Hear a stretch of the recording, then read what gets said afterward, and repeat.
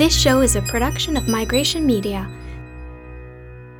To learn more about us and see a complete list of our shows, visit migrationmedia.net.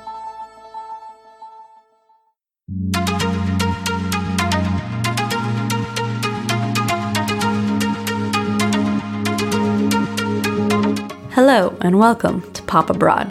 I'm Michelle Ibarra, your host, a California girl currently living in Shanghai, China. So you've made the leap, or maybe you're considering it. I've been living abroad for 10 years in South America, Europe, and now Asia, and I want to help you navigate the ins and outs of migrating to a new place. Season 1 of Pop Abroad will be all about communities, why we need them, how we can use them to get comfortable in our adopted cities, and how great community leaders make it all happen. Now, let's get poppin'.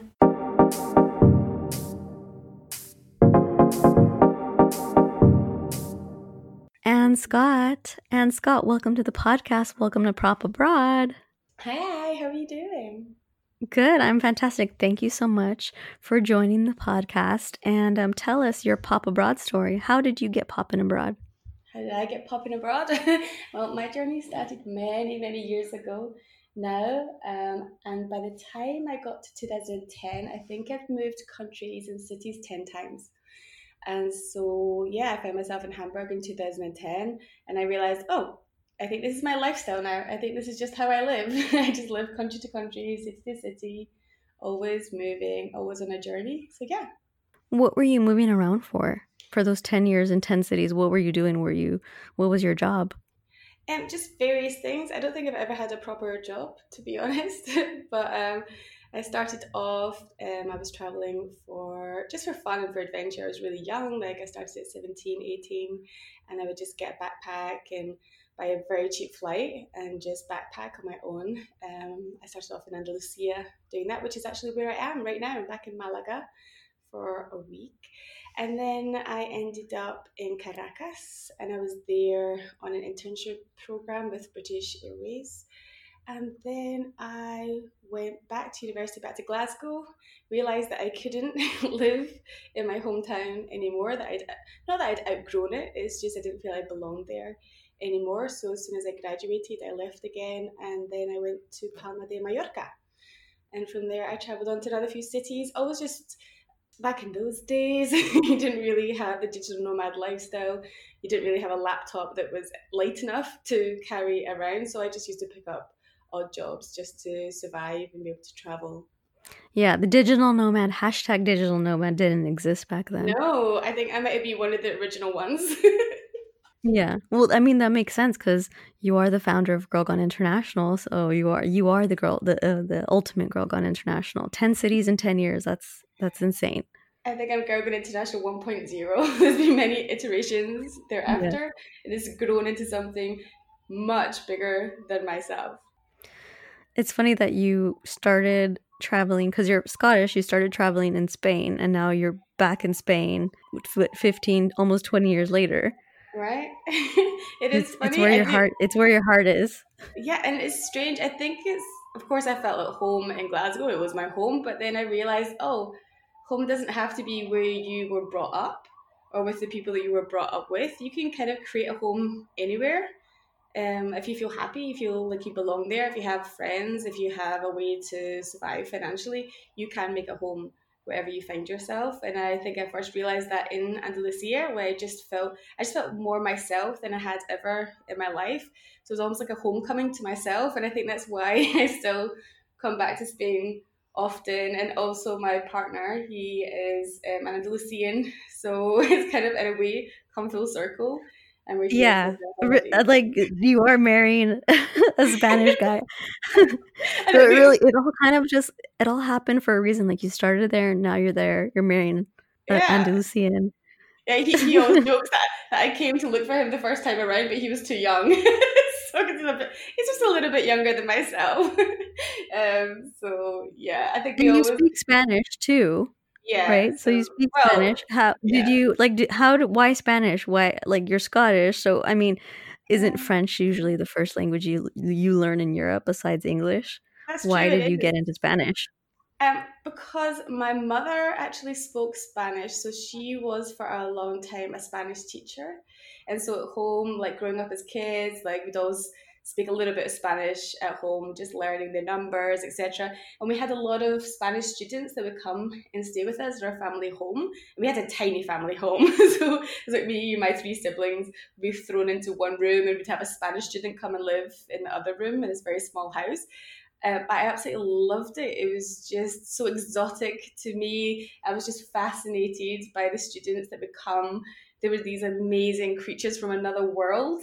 And I think that kind of got me just very much interested in a world outside Scotland. And obviously, I was introduced to Spanish at a young age. So when I had the opportunity to study it later, I, of course, did. I mean, I'm not brilliant. I like to think I speak quite good Spanish, but I'm often reminded that no matter how long you studied for, learned for, talked for, it's a non-stop journey, language learning. You're always still constantly learning. But that's the That thing. is very cool. Yeah. It's The very joy cool of that your languages. parents, your double moms, Mm-hmm. that they kind of they were so international. Yeah, exactly. And so, yeah, I'm really grateful. And also, I think my interest in Andalusia came from my grandmother. So it must have been like in the 80s. She just started to, I mean, her kids were grown up and she was widowed, and she started to travel, and she had never had done before.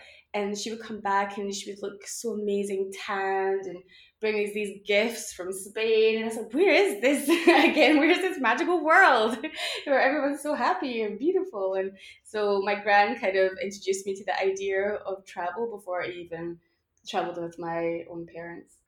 That's what I try and do too. I have nieces and nephews, some in their 20s, some, my youngest she's 6 now. And I'm trying to kind of instill that same like you got to travel, you need to explore outside of our comfort zones, like bringing them exotic gifts and Exactly. telling Just them pique their stories from interest. the Far East. I think it's really important, right? Because it does shape who you are. It has completely shaped you as an adult. Yeah, and I think just letting children know that it's a possibility, that they're not limited to the life they are living right now, I think is amazing gift to give a child. First of all, the gift of languages to teach them while they're still young and their brains are still very flexible. Because as we know, it's not easy to learn a language later in life. And also to inspire them and to show them there's a huge world out there that they can explore and make them feel safe, in the idea that they can go out there and explore it, and that the world's a safe, not, I mean, the world isn't a safe place, we know this, but you can travel the world safely, and it's nothing to be scared of. And just sowing that idea in their minds when they're young is a Exactly. beautiful gift to give a child. That's the thing, like as women, the whole premise of the community that you've built, Girl Gone International, it's for women to feel comfortable when they travel, because travel alone can be quite scary. Yeah, it really truly is. And I think what's even more scary than traveling is making a new life overseas. So I think with the members of our community, yeah, we by either necessity or for choice, we of course travel. But I think what makes our community different is that we are women who've either traveled and decided to make a home somewhere, so we stop.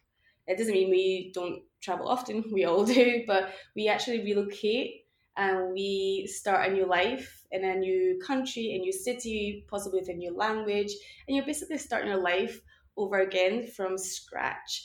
And I think that's what our community is that's why we exist, is to support and empower each other on that journey, because it is a journey. Journeys are not just about travel, and life is a huge journey. And I think with Girl Gone International Community, we've realized that together we can go further, and that's what we've built our community around, is empowering each other to live anywhere, belong everywhere, and make a home where you are. That is exactly why I support Asia. For those of you who don't know, I support Asia for Girl Gone International, and I've been since near the beginning, since there was no communities in Asia when I started. There were none. And when I first moved to Europe, the first time I moved to Europe, it was in 2013. And because of you, I was able to make so many friends when I was traveling around. I wouldn't have been able to make friends while I was traveling if it hadn't been for Girl Gone International. Exactly. And I think it's just what you say is in friendship, there's a feeling of safety, of belonging, and you can empower each other and you can help each other and support each other because traveling alone, relocating overseas, it can be a very lonely journey. There is, of course, the most amazing highs in the world, but the lows are crushingly low. And it can be very difficult to start your life again when you're very far from friends, family, the familiar, you're operating in a foreign language, you're trying to find a home, a job, a social life. It's extremely difficult, this journey. And with Girl Gone International, like we've all been there at one point, if we're not in it right now. And so we were kind of always helping one another to make friends, because I think friendship is so powerful, so important, and it can change your whole entire world. It has. We have.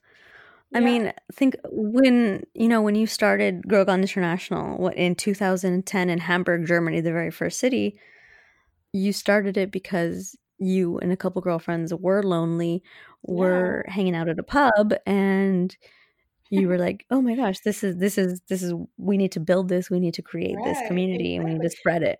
Exactly, because in Hamburg, like I've never been so lonely in my whole entire life. I think to be alone is great. You should spend time alone. It's very important to spend time alone. But there's a difference between being alone, choosing to be alone, and not choosing to be alone, to find yourself in a circumstance where you are actually socially isolated. And that is not a place you want to hang out in for too long, because it's de-energizing, it's disempowering, it's depressing. And I spent many years, unfortunately, there. And I got to Hamburg and I realized, you know what, I can't keep doing this. I can't keep starting my life over again. I can't keep waiting a year, 2 years to make proper friends, like meaningful relationships. I want to speed this up. And so when I arrived at Hamburg, I was like, okay, what am I supposed to do? How do I find other women like me? There surely has to be other women living in Hamburg who are foreign immigrants, expats, travelers, whatever you want to label yourself as. I was pretty sure there has to be other women like myself living there. But then how could I meet them? And this is back in 2010, and Facebook hadn't really hit Hamburg or Germany, Europe yet. I had a little bit, but nothing, of course, in scale is at the moment. So I kind of had to hack the system, hack the tools available on Facebook and Meetup and other platforms at the time to try and find other women. And I did. I found a handful of them. And like you said, we ended up one night in a very rainy night in Hamburg. I remember it thinking, God, why am I here? It's so cold and rainy. And then I went into the small bar, and there was a few other girls there, and we just immediately just started swapping stories and laughing and talking about our experiences of living in Hamburg and the places we've been before. And it was all these like, oh my God, me too moments, and yeah, I felt like that as well. And even though it was raining that night, I just felt so warm and cozy and just happy again, just having these conversations. So you had that first meeting with all those girls, and then what happened with those same girls that you were at the bar with that night? So, I always say that Girl Gone International kind of literally grew legs. So we were there together for maybe 6 months, a year. And then what happened, as often happens, we all start moving away. And because we've been so happy that year, we'd created this like beautiful, it was tiny community. It was a very, very small community. But by then there was maybe 1,000 of us, which is significant. All these women were like, oh my God, I don't feel alone anymore. Like, it's not just me. And so we all started hanging out, and we just spent a lot of time meeting up in real life. Hi everyone, I'm Mike Shaw, and I'm butting into Michelle's interview to invite you to check out my podcast, Migratory Patterns, another show in the Migration Media Network. Each week, I talk with someone who's living outside of their place of origin to explore the complex issues of identity that come from moving abroad. For those of us who have the privilege and autonomy to do it, what drives us to move overseas? How do we adapt to our new environments? And how does moving change our notions of what home means? With over 270 million people and growing living outside of their countries of origin, how we think about the concept of home, along with things like national identity, friendship, and family, have the potential to shift cultures all around the world. So join me each week as I talk it all out with the folks who are blazing this new trail for humanity. Visit migrationmedia.net to learn more, or search for Migratory Patterns wherever you get your podcasts. And tell us about Olive and the other girls you were with that night, and how like kind of that them leaving, them moving kind of prompted the next few cities that started. Yeah, so this is going back quite a few years in time. So yeah, the first year, like, I'd really grown like a really close group of friends. Olive, she moved to Amsterdam, and she asked me, like, how can I recreate what's being created in Hamburg? I need the same thing. I need friendship. I need to meet other women living like me in Amsterdam, and it's been so amazing, the community in Hamburg. Can we do that in Amsterdam? And another girl, Tamara, she moved back to Madrid, where she was originally from, and asked me the same question. And then I got a message on Facebook from a girl in Cape Town saying, hey, I've been hearing about Girl Gang International in Hamburg via friends. I would love to open this in Cape Town. And so I realized, this is not just a Hamburg specific need. This is actually a global need. And so I set about creating ways for women to take Girl Gang International wherever in the world they were going. And so it started with Facebook groups. That was like the initial way to find out about the community, about the events. Yeah, or did you use another platform? We used and still do use different platforms, because every city is a little bit different. So we used a combination of Facebook. Back then there was no Facebook groups, and that's been a later development. But we used meetup.com and various other local platforms and forums to get the message out there, help women find us, create events and invite people to our events, because that's really what's at the heart of Girl Gang International is our in real life events and meetups, because that's where the magic happens, is when you bring women together into one room to share experiences and stories, and that's where community kind of sparks. So offline for us is very, very important. So yeah, we're not really bothered about the platforms we use particularly. We very, very much use Facebook and WeChat across the world, but we use these as platforms and tools to help us find each other in real life, in local communities and in cities. That's so interesting. That's so funny that there were no Facebook groups at first. When GGI first started, it was Meetup. Like Meetup was the pioneer of meeting people in new cities. I would say so. Really, they were the first, to my knowledge, the first platform that connected people with a shared interest. So and they still do. I think there's been a lot of changes there in the company. Again, I'm not the person to speak on that. But it was a very good platform for us in the beginning, because it would send a message to everyone on our database that would be interested potentially in our community. So it's a very good way for us to launch in a new city. It's not as powerful now for us than it was. And so we will now very much use Facebook groups, which is a product that exists now that didn't exist back in the day. So back then I just used like a Facebook profile called Girl Gang International, or whatever I called it at the time. I had a slightly different name back then. And I would just add people on as friends. And then when I had the opportunity to do so, I think actually I had no choice. I had to convert my profile into a page. That's when I did the transition, made sure that all businesses and organizations weren't using a profile, they were using a page. So I just hit the convert button, and that changed into Girl Gang International page, which every month now organically reaches about 8 million women just via the page. Yeah, so talk about Facebook is now one of the GGI sponsors, and the growth and I mean the growth over the past 7 years. Yeah, I mean it's massive now. Yeah, Facebook support us because we're an extremely good example of scale and scaling via volunteers. And we meet a social need. We have a large social impact, which is just in social isolation amongst women, and also empowering women to go anywhere and belong everywhere. So our mission with Facebook is very much aligned. So yeah, they do give us a lot of support.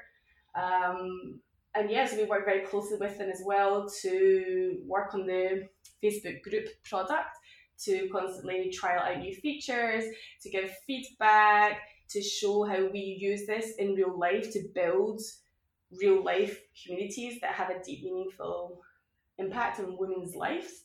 And so, yeah, they're a great partner for us to have. Why do you think Facebook is supporting online communities or online admins or online pages, communities more so nowadays? I noticed a huge change since they changed their mission. I can't obviously speak for Facebook, but I believe what their mission is to create more meaningful relationships and meaningful connections on Facebook, because that's what makes people happy. And I think obviously, like, if I were Facebook, I would be worried that people have been using the platform for not the right reasons. Like, it's not been adding to their lives. But what they've noticed is that Facebook groups, the communities that are built on Facebook, having a massive, massive impact, positive impact on people's life, which also means that they enjoy the Facebook experience more, and they come to Facebook for a more meaningful purpose, which is to connect with others, to find friends, to get involved in local communities, and to use Facebook and those powerful tools in a good way.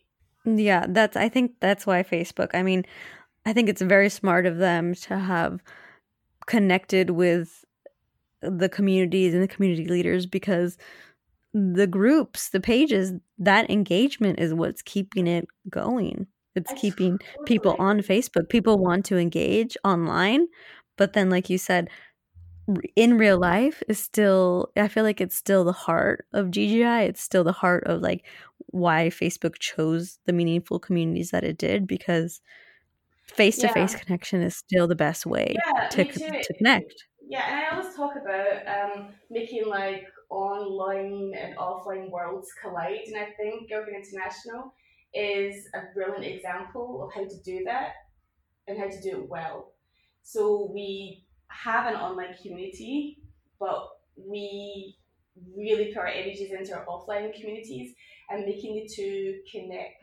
So that, for example, if you're in a Facebook group, you can always get support, you can get advice, you can find out what's happening in your city, you can find out about an event, if something not great happens to you. Everything and anything lifestyle. Yeah, exactly. But then fitness, fashion, food, even healthcare, which people like, this is, I still think the hardest part of living abroad is healthcare. You know, being like me, I remember the first time I went to a Chinese hospital, living in China and having to go to a Chinese hospital and not speaking any Chinese and having to explain, I have a tooth infection or something. It was just like, it was so difficult. Yeah. That and banking in a foreign country and healthcare in foreign countries, it's only people that live there that are also foreigners can relate to that experience. Oh, I totally agree. And you'll find as well that experience differs widely depending on where in the world you are. So I definitely agree, like countries like China, that's extremely, extremely difficult. You have so many barriers and you're very, very limited. And yeah, I think our community is amazing at helping each other navigate these very, very, very difficult things, like you say, about healthcare and banking. And I'm still failing on both those things, like I have a failing, like I have like dental work for every country I've ever lived in, and each failing I have comes with like a tragic tale. And it's not easy, and it's expensive. And I think like a lot of us, we incur huge, possibly avoidable expenses, or worse, that we neglect our health because we don't have access to information or to services that we would do if we were back in our, inverted commas, home country. Exactly. Tell us, Anne, about the growth, and now that it's at over 160 cities, how are you managing all of this? I mean, everybody's a volunteer, so how is it possible for you to have the time to do everything? I mean, what's the next step? What is the plan? How are you going to keep growing this monster? So I don't do it alone. Of course, there's you managing Asia. And then we actually have, I think, at last count, we have over 200 community managers, and they all have their own teams locally as well. So the reason that we can do this is the women involved are phenomenal. I can never even begin to tell you how in awe I am of the community managers, because first of all, they step up. First, they step up and they want to do this. So they're driven, they're motivated to do this. They desperately want to offer a community to other women and help other women, which is amazing. And then they dedicate a lot of time and energy to creating community. And it's not easy to do, to start a community, to launch it, to ignite it, to grow it, to scale it, to nurture it through the years, and to keep it healthy and to keep members happy. It's a big challenge that any community manager takes on. And we do it because, well, first of all, we're very well organized, and we're also very, very helpful to one another. And we have amazing resources that we make available and we're constantly improving on as well, so that no one has to learn from scratch, like we just constantly learn from one another. We have done this now, I think we're about to hit 200 cities. So we've done this 200 times, taking a community from literally zero into a community of thousands and thousands, with many, many meaningful interactions happening and many friendships and relationships built in those communities. And so, yeah, that's how we do it. We very much a co-created movement. We're very, very mission driven. We do it very successfully because we all share the same values. We're very, very driven by the same values. We're all on this mission together. It's very much co-created. It's a brilliant example of women empowering women. And we do this over the long term. So next year is our 10th birthday. So we're going to do a lot of celebrations. Yay, happy birthday to us. We're getting so old. Yeah, 10 years. It's 10 years in crazy. 200 cities, and all by Yeah. volunteers and all by passionate, dedicated women who are taking up, who are using their free time to help Yeah. others. And these women, they're extremely intelligent, They are like emotionally intelligent. They are academically intelligent. They are honestly the most amazing women that I could ever hope to have met on this journey. And yeah, so I think we're about 300,000 active members per month. We are hitting 200 cities, like I said. I think together we've created, at last count, it's very hard to keep count, but we were about 15,000 events. I mean, I can't even keep track of Asia. Yeah. Even in Asia, I'm like, oh, there's a Kuala Lumpur now. Oh my gosh! And I was just like, Oh, sorry, adding the yeah, that's my girls from Kuala bad. Lumpur. And like, I'm like, oh, it's hard. And Macau is starting. I mean, Asia's Yeah. growing. So fast. What so is fast. what is the region that's been the most challenging? What region of the world? I think you can tell me if you're doing Asia. I think Asia's a tough I mean, one. I think Asia. I think because in China we use WeChat. I think that's the challenging part. But I also find like Middle East has been challenging. I think South America has been challenging too. Yeah, I think, From what I read, what I see. But I don't know. What do you think?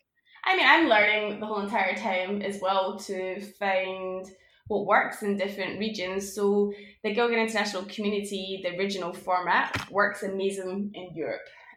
You've managed to adapt it very well to China. And then we're doing quite well in the Middle East, but we're still learning there, definitely, and very much dependent on the women that step up. So it's not like I would ever say, oh, tomorrow I want to launch in Dubai. No, we wait for someone to step up and say, hey, I would really like to take this to Dubai, because it's really on their shoulders to do it. And nobody micromanages each other at all. We just provide the resources and support and the help to create these communities, but we don't have like a strategy to go into different cities and cultures and say, okay, we want to hit Bogota next. No, we just wait. And so we grow very organically, very, very naturally. And I think that's why it works as well. So yeah, I think we're about 40 countries now. And yeah, there's a learning curve.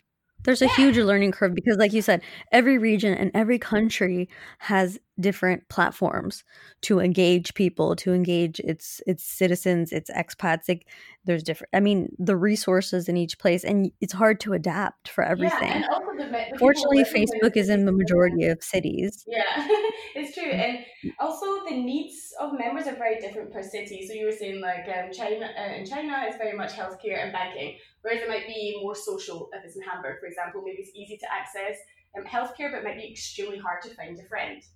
And so, and in the case as well, like the members, like women who've gone international that live in New York, they have access to a lot of social events, but so maybe their needs, their experience of living overseas, maybe their needs are very different. And so we're constantly learning, like, what are the needs of you and me in a different city? And how can we help each other to meet those needs? How can we survive and thrive wherever we are? And then we create that community, and then we try together to build it. And so, yeah, what works in one city definitely doesn't mean it will work in another city. So we're very, very, very, very flexible, and we are a genuine, true community. So it's not like we go there with a formula and go, okay, you have to do X, Y, Z to make this work, because we know that's not the case. It has to be very, very fluid.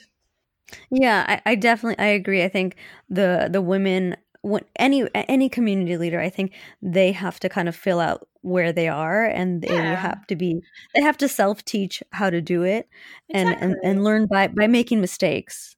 Yeah, and also mistakes are great. have friends, and it's a learning curve. It's learning along the way. It's being adaptable. I think that's a huge. Yeah, and I always say as well that with the community, like, for me, the perfect community manager is someone who's doing this first for themselves. So they need friends. They need to start their life again. Great, because you can, and we can help you do that. And then you will wake up in a month, 2 months, 6 months, and realize that the community is way bigger than you. And then the nature of it changes. So we very much grow. The community manager grows as her community grows. And so I like to think so, I don't know if it's true, but I like to think that we support the community manager to grow so that the community grows, if that makes sense. So the both of them, it's a constant journey, and at the very beginning, like, it's really, really hard work. To be a community manager, it's extremely hard work, and you have to be very dedicated. But if you're doing it right, it should get easier with time, because the community members should be stepping up and doing it themselves too, being an active part. Exactly. And I think the nice thing is that there is that support network within the community managers as well, the newer ones and the older ones, and they help each other. I love it. And not only that, but like for me too, like when I started, I was first, the first part is like, okay, we'll organize an event. Then you have to make a flyer. Then you have to host the event. Then you need to talk to, you need to make sure that everything's okay with the venue. There's a lot of moving parts. Then, okay, now you have a community and you have 1,000 women, 1,000 people in the community. And now you're like, oh no, now you need to build a team. That's the next step. And that's how to work with other people, how to, negotiate at events, how to collaborate, how to make partnerships. Then it turns into media. Like, it's a step-by-step process that not only are we managing communities, but we're also learning, we're becoming leaders in a completely different way. Oh, I so agree. That really, really, I love that you say that, because it's so true. It's like you come on this journey and you're just looking for some friends, and after 2 years, you're like, wait, what? I'm like, your leadership skills are incredible by that point, because like you said, you've learned all this and you're constantly doing it, and you're not just learning it academically, you were living it, you were breathing it, you were practicing it. And so, I think that's why our community is so amazing, because we are run by over 200 amazing women leaders like yourself. And honestly, like, such an amazing community built by volunteers. And it's built on, like you said, mission driven 100%. It's about the ethos. It's about the women helping women to move abroad, to feel comfortable wherever they live. And we need these amazing empowered women all over the world, because like, I really feel all of our future is dependent, and we need to be helping each other relocate, get into these countries, get into these positions of power, decision making. We need to be skilled up. We need to be in positions of leadership, because women in those positions do better. We know this. Even Obama said it, I think it was a couple of weeks ago, is that we need more women leaders. And I feel like Girl International is a space where people can come to and they learn how to be good leaders, and they feel themselves the power of women helping women, and the impact you can have on your community is incredible. It's not just your local GGI community, it's the city that you live in. You start to realize, well, I'm making a change in the city I'm living in. And then you spread that further, like, well, I'm making an impact on the country that I'm living in. And then once you've done that, you can think, well, I can make an impact anywhere and in any area that I wish to do so. Yeah, it extremely, like, confidence. It will help women on multiple levels. It really has. It really does. I've seen it in the teams that I've helped grow over the years, that I've talked to. It's really, really important for women, like you said, to be supporting each other and to be helping each other grow as individuals, and to be lifting each other up. Yeah, I totally agree. And I think a lot of us come from backgrounds where we were educated almost on the opposite, that you were to fear other women, that we were competitive, that you shouldn't help one another because there was not enough to go around everyone. So it's almost like a re-education. You kind of come in and you realize what you can achieve, what you can do for yourself and for others by collaborating with other women, by genuinely getting behind them and lifting them up. And you can really go so much further together. And I think that's what GGI, what our community proves. It is 200 cities and growing. For those ladies who, if there is no Girl Gone International in your city, reach out to Anne, of course, and we'll help you get started. That's what we're here for. But I mean, realistically, 200 cities, it's a lot to manage. I mean, it's more than a full-time job. Like you said, it takes hundreds. It's a village of women, creating communities for other women. But what's the plan for scaling, for getting even bigger? Because I mean, there are hundreds more cities to grow in. True. So the last 6 months, so again, it's a learning journey for me, that I realize as we grow bigger, I kind of need to, my role has to change and develop as well. So I'm talking about community managers growing as a community grows. That applies to me too. And so that's a bit of a transition for myself as well, like realizing, okay, so now I have to step into a kind of slightly different role, and whereas I had to lead more visibly from the front, and then pass over the baton really to other women that are better at the organization, the day-to-day, to the community manager leadership. They're better than me. And who've got the time and the energy for it that I no longer really have, because of course my interests have changed, and I have a bigger vision for GGI as well. And so one of the best things I've done this year is to pass a lot of responsibility over to an appointed global community manager, which is Violet, who you know. And she's brilliant at the day-to-day. She's brilliant at keeping everything organized, which is very, very, very important as we grow in order to scale. And then we have you in Asia. We'll see where you go next and where you'll take GGI next. And so, it's like sharing that responsibility more, collaborating with each other more, like upping the communication between all of us as well, because we are global, so we could easily become very fragmented, but we haven't. No matter where we are in the world, we're very, very close to one another. So I want to keep creating opportunities for all of us community managers to come together and spend time together, because it's the most powerful, beautiful experience ever when you get 20 of us in a room together. It kind of fuels us up to go further. We were recently in Hong Kong. And you've been doing the summits. GGI has been doing the community manager summits too, to bring together the community managers, which I just attended in Hong Kong. Yeah, I know. I was so happy that you came. It's been so many. How many years was it since we'd seen each other? Yeah, it had been. I think last time I saw you was in Mallorca a couple of years ago, 2 years ago. Yeah, okay, it wasn't. And so it was a nice way to put faces to all the managers in Asia, just in general, for me too, because I had talked to so many of the girls. I mean, a lot of the girls I have talked to, and especially when you work remotely or you're building cross-border teams, you don't meet them in person. So it was really important, I think, when scaling a global community, to engage the managers too, because they connect on a different level than the community members. Exactly. And so again, for me, it was like making friends with them, like in real life.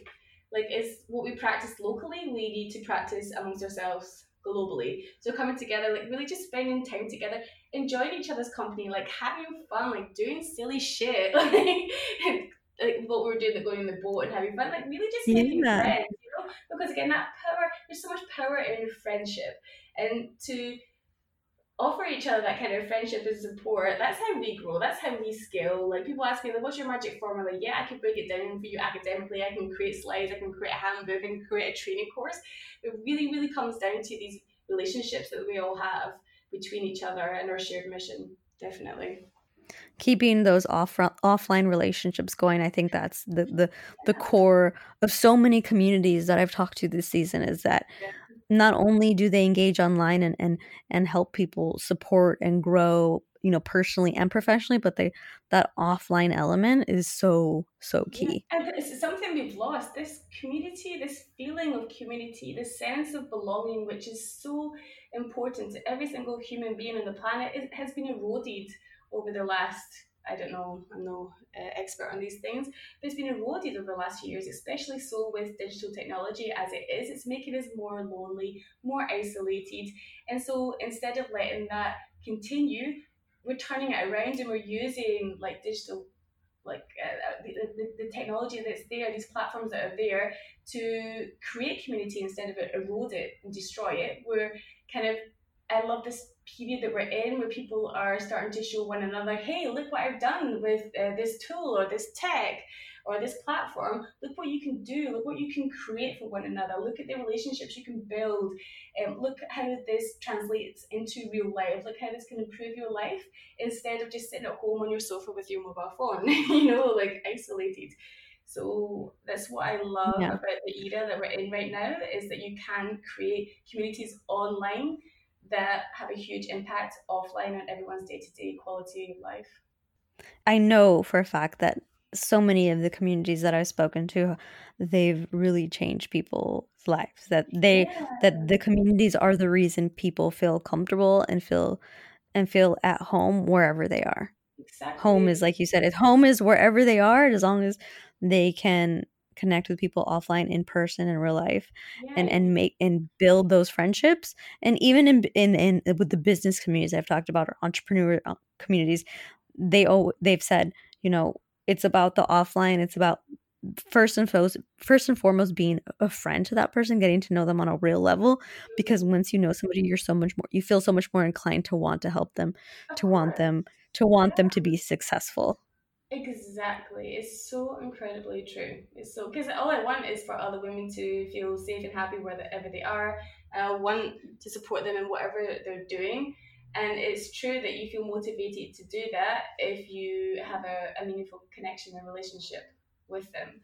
So it's true. I love that translates as well into these business entrepreneurial communities as well, because I always say, like, because we're not for profit, we don't make any money off GGI, because I don't want to, I think money would murky the waters, and I also want to make sure that everyone in the community looks at each other as a potential friend, not as a potential customer. And I really think that the best kind of networking, if you are in the business world, great. If you are an entrepreneur, fantastic.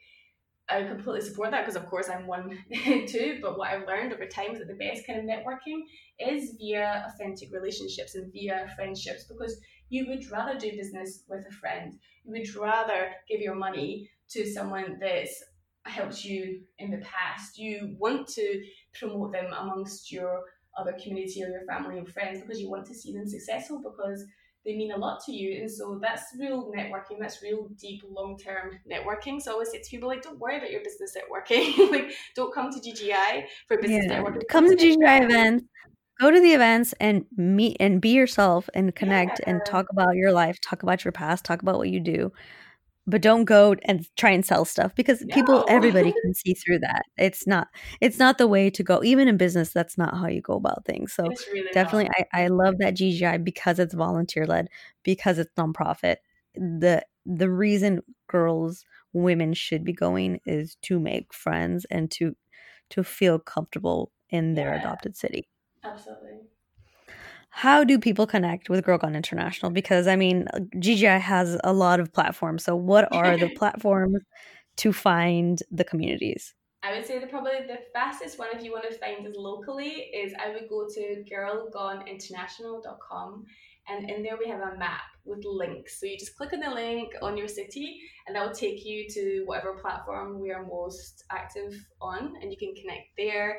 You can read about the GGI story on that website and also find links to our magazine, which is there. You can also find that at Girl GI, so GIRLGI.com. You can find our magazines there, which celebrate women living overseas, the movements, communities, projects, businesses they've created while living far from where they started. And Facebook, of course, our Facebook page, Girl Gone International. We post there a lot during the day, silly kind of memes as well as amazing links, stuff to inspire you to go overseas and how to survive and thrive once you're there. And yeah, just maybe do a wee Google search. Yes, Facebook, Instagram, girlinternational.com, Spotify. We're everywhere. Just Google search. We're literally everywhere on the ground, and we're literally everywhere online. Absolutely. And if you want to start a community, we have the handbook. No, I'm kidding. We will help you step by step. It's exactly. A process, but it's definitely a journey. There should be a community in every city. Oh, that is the goal for sure. Oh, yeah, that's absolutely the goal, that within the next 5 to 10 years that we'll be in every city, or at least have an ambassador there, so that you can go anywhere in the world and you can find someone. Amazing. Thank you for joining the podcast. Thank you for joining Pop Abroad. Yeah, thank you for taking Girl Gone International all over Asia and supporting literally hundreds of thousands of women. Thank you. Oh, thank you. Thanks for joining in, and hope you start popping abroad soon. If you want to learn more about the community mentioned, info will be in the show notes. Want to connect? Know a global community that's helping expats live their best lives? Let me know. Find me at Pop Abroad on Instagram. Pop Abroad is proudly a part of the Migration Media Network, where we share with you the stories of the migration experience. Check us out at migrationmedia.net for all of our shows.